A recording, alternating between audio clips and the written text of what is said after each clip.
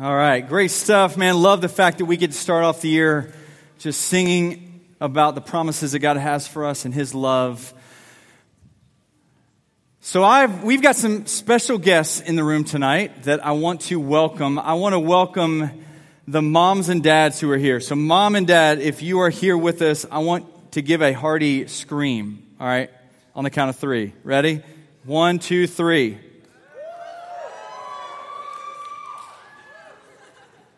All right, that was decent. So I guess most of the parents are kind of right back there. I was hoping maybe they'd be sitting, right next to the student and things like that. So how many of you guys as students, you invited your parents here tonight? Whether you wanted to or not, you invited them. How many of you purposely chose not to invite your parents here? Man, that's messed up. Why are you going to do that? That's not cool. We are glad that moms and dads are here with us at Reckless, or what is now potentially known as your teenager's worst nightmare, because you're in their space and in their area, and they're not cool with that. But we are honored that you guys are here. We love the fact that you're here with us, and here with us over these next few weeks as we're in this series that we're talking about families. And so I was thinking and kind of studying a little bit, trying to figure out what is, like in today's culture, what's the typical family look like? Because it's different than it was, 10 years ago or 20 years ago, certainly different than, 40 years ago. And so I was trying to figure out, what's the typical family? And the crazy thing is that there is none. So one of the things that I noticed as we start this series is that families are more different than they ever have been before. So stats show actually that there is no longer one dominant family form. There is no more kind of cookie cutter family. So you've got some have mom and dad still married and in the same house. And whereas they used to be the vast majority, that's not the case anymore. You've got others who are single parent homes. You've got some that are blended families with step parents and siblings. You've even got families where dad is no longer the only one working and making money. So you've got a lot more moms that are in the workforce, and some of which are even the primary breadwinner for their families. So each family is completely different, which is a little bit interesting and maybe even a little bit difficult when you think about how are we going to kind of dive into a family series when there is so many things that are different about today's family and today's culture. When there is no more cookie cutter family. But the other thing, here's the other thing that I've noticed that's evident about our families, is that they seem to be under attack now more than ever before.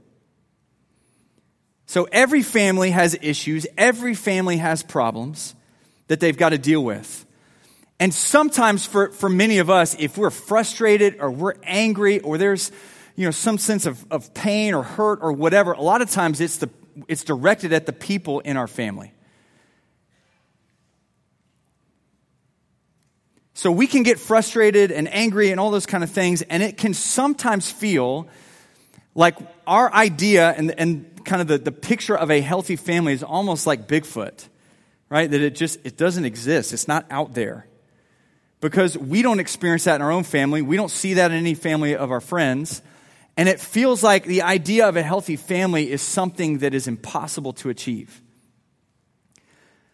But we're doing this series over the next few weeks because we believe that healthy families are possible. So as different as the family structure is, I believe that there are specific characteristics that are necessary to create healthy families. That regardless of kind of how your family breaks out, regardless of what your family looks like right now, that there are similar characteristics across the board that we can apply to our family that can help us experience healthy families and healthy homes.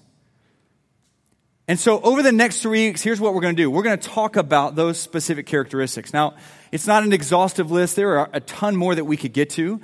But we've kind of narrowed it down to these three in particular that we feel are the most important, the most critical in order for us to experience healthy families.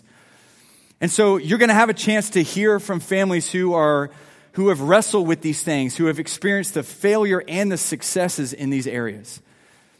You're going to have a chance to hear perspectives from students as well as from moms and dads on the stage. And so you're going to get different perspectives. You're going to hear it from different angles. And some of these things that you're going to hear about, these characteristics, you're going to hear how we're able to accomplish these things in particular family situations. And so it is possible, no matter how dysfunctional your family may feel at the moment, for you to experience a healthy family dynamic. For you to get to the point, for you to look at your family and believe that your family matters. So here's what we're going to do. We're going to dive right into this first characteristic that we believe is necessary for healthy families. And here it is. A healthy family requires commitment. A healthy family requires commitment. So a commitment is a pledge or a promise. And it's a word that in today's culture we're not all that great with. We're not really good with commitment. Right? We don't want to sign a 2-year contract or a commitment with a cell phone company or a cable company. Right? I mean, when your 2-year cell phone contract runs out with T-Mobile or whoever you're with, you're like, thank God I get to get away from that, right? Because T-Mobile sucks and I don't have to worry about that crappy coverage anymore. Right? We feel like in some ways we don't want to sign another 2-year contract or another 2-year commitment. Like we don't like that idea. We don't want, maybe we sign up for a job or we commit to a job only to quit when it gets difficult. We may commit to a relationship only to decommit from that relationship when a better relationship comes along. We may have even, over the last few weeks, made some New Year's resolutions, which is a form of a commitment, right? A pledge or a promise.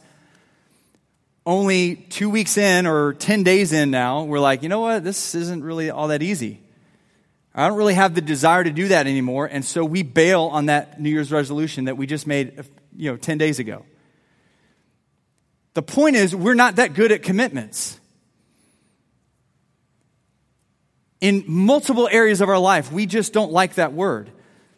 And we sometimes treat our commitment to our family the same way. I don't know if you've ever had a moment, and maybe it was in a moment of anger, maybe you were really frustrated with your family or whatever, where you felt like, man, I would quit my family if I could.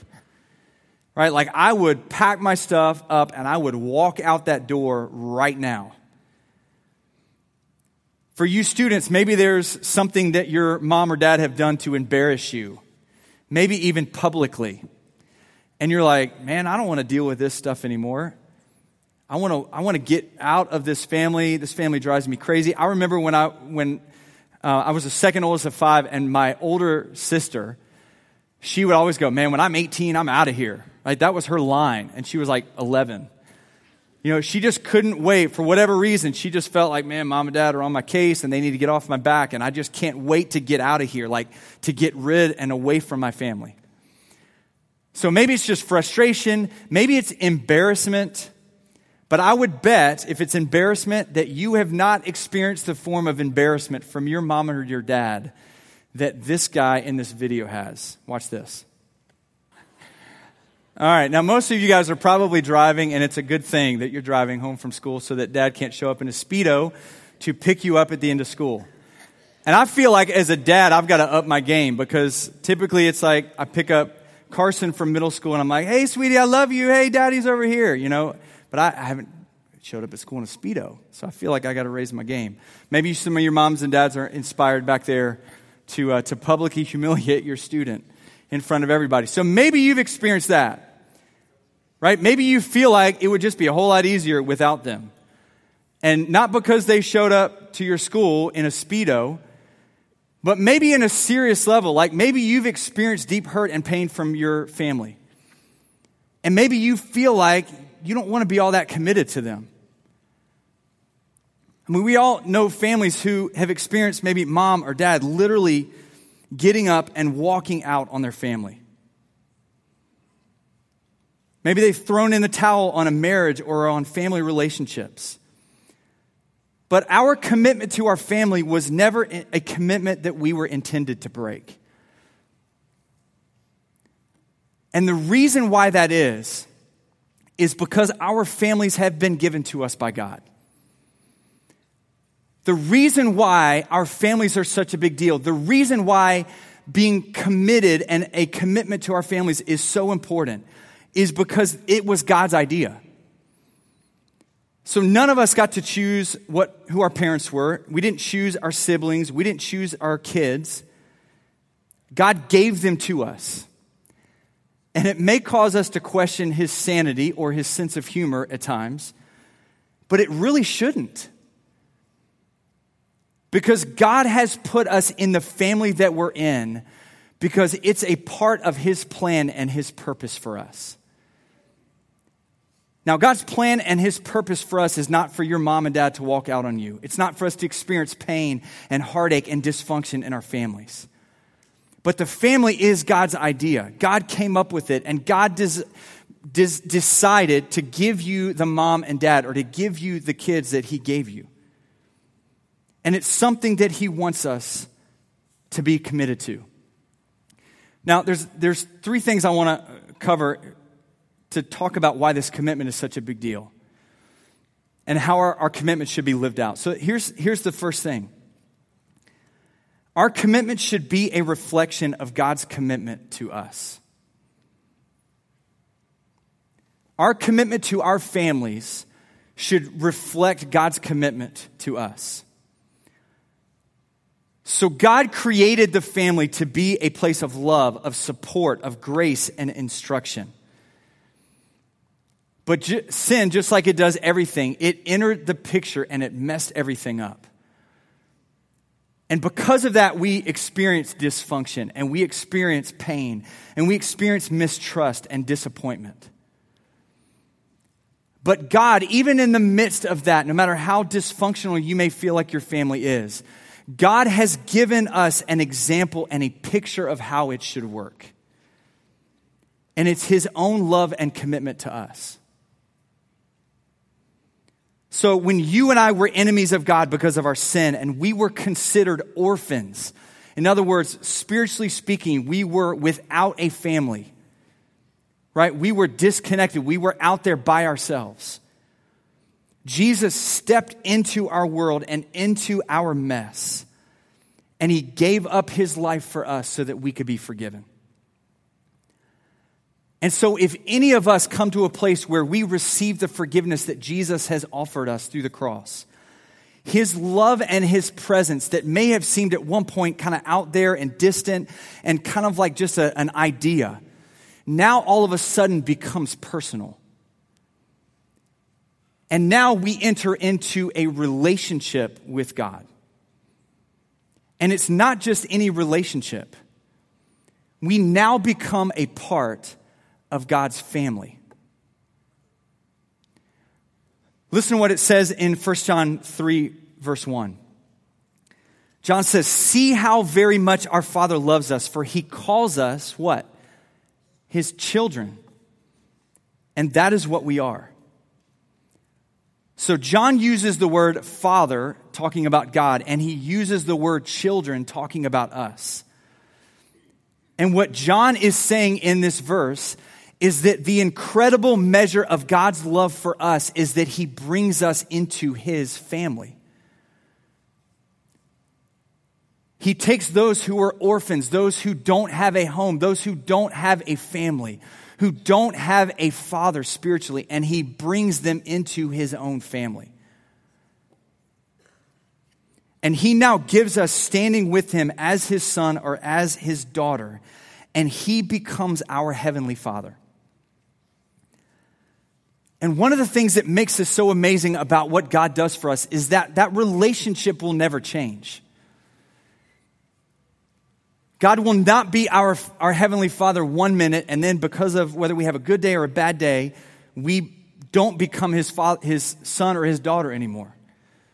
Like that relationship and that standing with God is always ours. We are always a part of his family, and God will always stay committed to us. And what makes this even a step further is not only do we stay in the family of God, does he stay committed to us, but he works every day for the rest of our lives to make us more like him and to help us grow deeper and further in that relationship with him. That our relationship and our connection with God in that moment where we receive forgiveness and salvation doesn't stay at that level of relationship. God's desire is for us to continue to grow deeper in our walk with him and to grow stronger in that relationship, where that commitment, not only that he has to us, but then we have to him, is stronger than it was when we first started.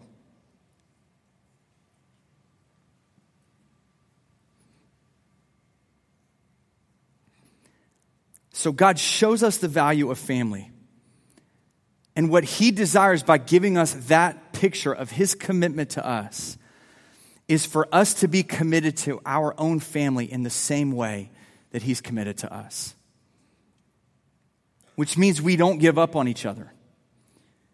Which means we work every single day to grow in that relationship with our son or our daughter or our mom or our dad. And in our commitment to each other. Because it's a reflection of his commitment to us. Here's the second thing. Our commitment should be guided by truth. Proverbs 22, verse 6, here's what the writer says, and he's talking to parents. He says, parents, direct your children onto the right path, and when they are older, they will not leave it. What does it mean, the right path? What is the writer talking about? He's not talking about the path of success or of fame. He's not talking about all these other paths that we feel like as moms or dads are the best path for our kid to take. In fact, for you parents in the room, your greatest contribution to your student won't be helping them get good grades. It won't be coaching them to a successful sports career. It won't even be teaching them to be a good person.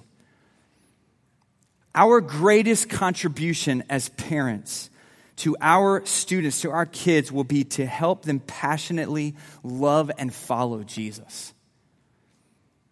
That is the greatest commitment that we can possibly take. That is the right path that we can direct our kids on.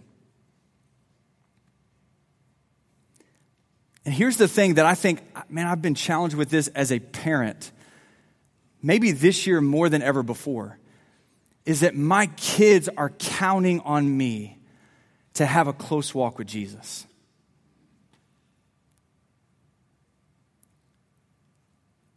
They're counting on me to walk closely with God. And man, that has been such a challenge for me in those moments where I'm like, man, either we don't sometimes feel like we know what to do, or maybe we just get a little bit apathetic, or maybe even sometimes we kind of say, no, the church will do a good job of that. And yet, as moms and dads, our greatest contribution to our student is to help them passionately love and follow Jesus, and it starts with us walking that out ourselves. And that can be a really difficult thing sometimes for us as parents. We may struggle sometimes feeling like we really even know where to begin to help our teenager love and follow after Jesus. And maybe for some of you parents, you showing up here tonight is a great starting place. For you to say, hey, I'm not really entirely sure what this looks like. I'm not really sure how to go about this. But man, I want to help my son or my daughter love Jesus with everything they've got.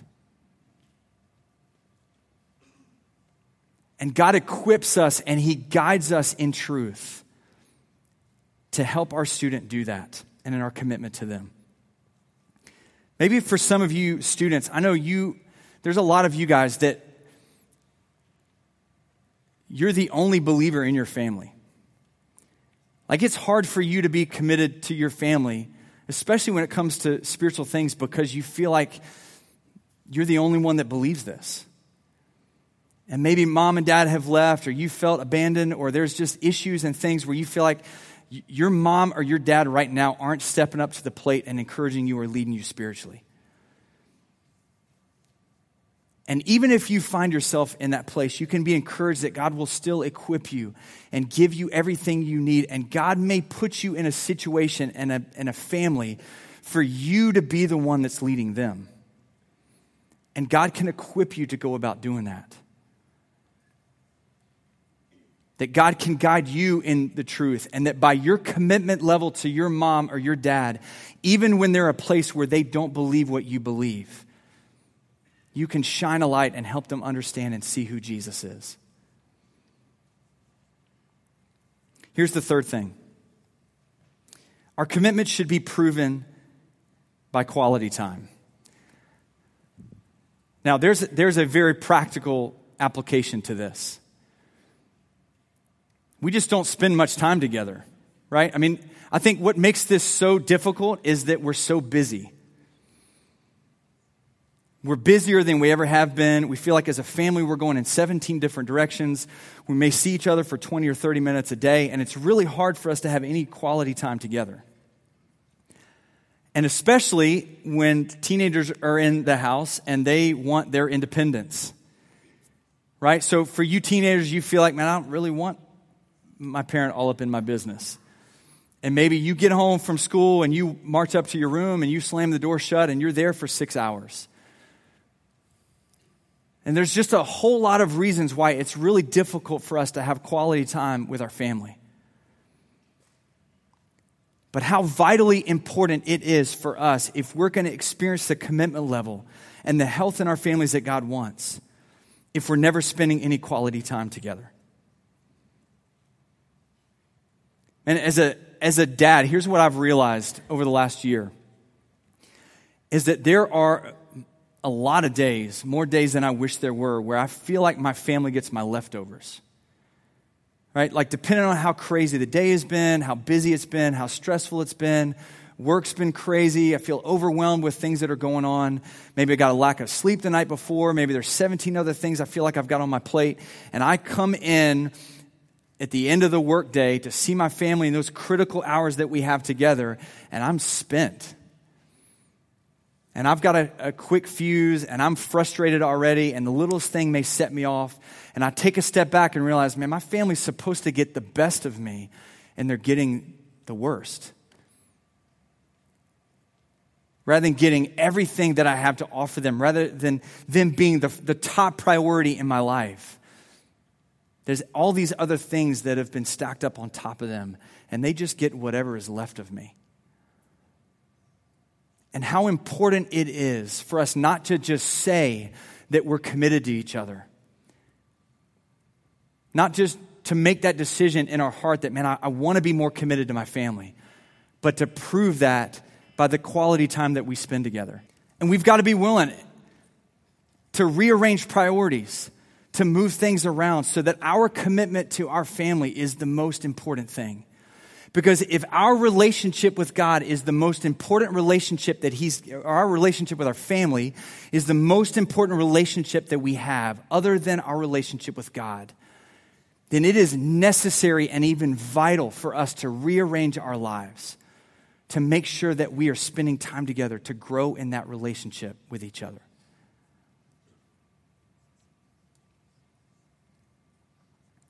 So our commitment to our family should be a reflection of God's commitment to us. It should be guided by truth, and it should be proven by quality time.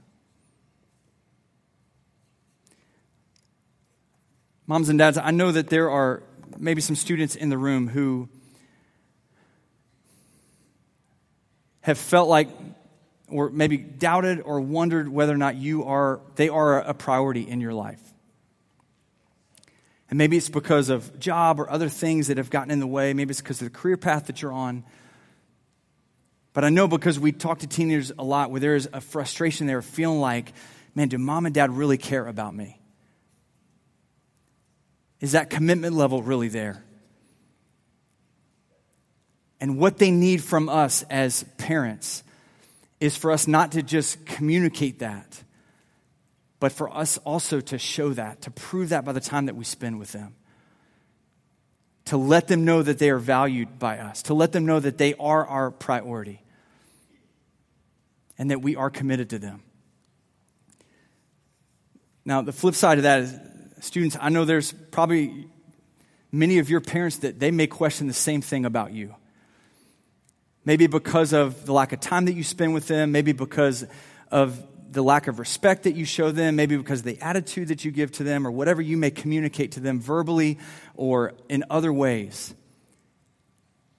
They may question whether or not you care and love them. And what your mom and dad need is to understand and to hear you communicate to them and to show them that you are thankful for them, that you do value them in your life, and that you do desire for them to do some of those things that God has put them in your life to do, to guide you towards truth and to help you understand right from wrong and to help shape you into the men and the women that God desires for you to be. And so maybe the starting point for all of us is just to start by communicating that to each other. To begin to take a step back and say, God, you've given us a clear picture of your commitment to us and how you never give up on us and you are patient with us and long-suffering with us. And in those moments where you could easily throw in the towel, God, you continue to pour out your love and your grace on us. And so, God, in the way that you have shown that to me, God, would you help me, as difficult as it may be sometimes, to do the same thing for my family? To show my kids that same commitment that you've shown me. To show my mom or my dad that same commitment that you've shown me. And the end result, when it starts with us being more committed to each other and understanding that God has placed these people in our life to be the greatest relationship in our life apart from our relationship with Him, that we would begin to value that and be committed to those relationships and have those difficult conversations and open up the lines of communication so that we can experience health in those relationships like God desires for us to experience. Let's pray together.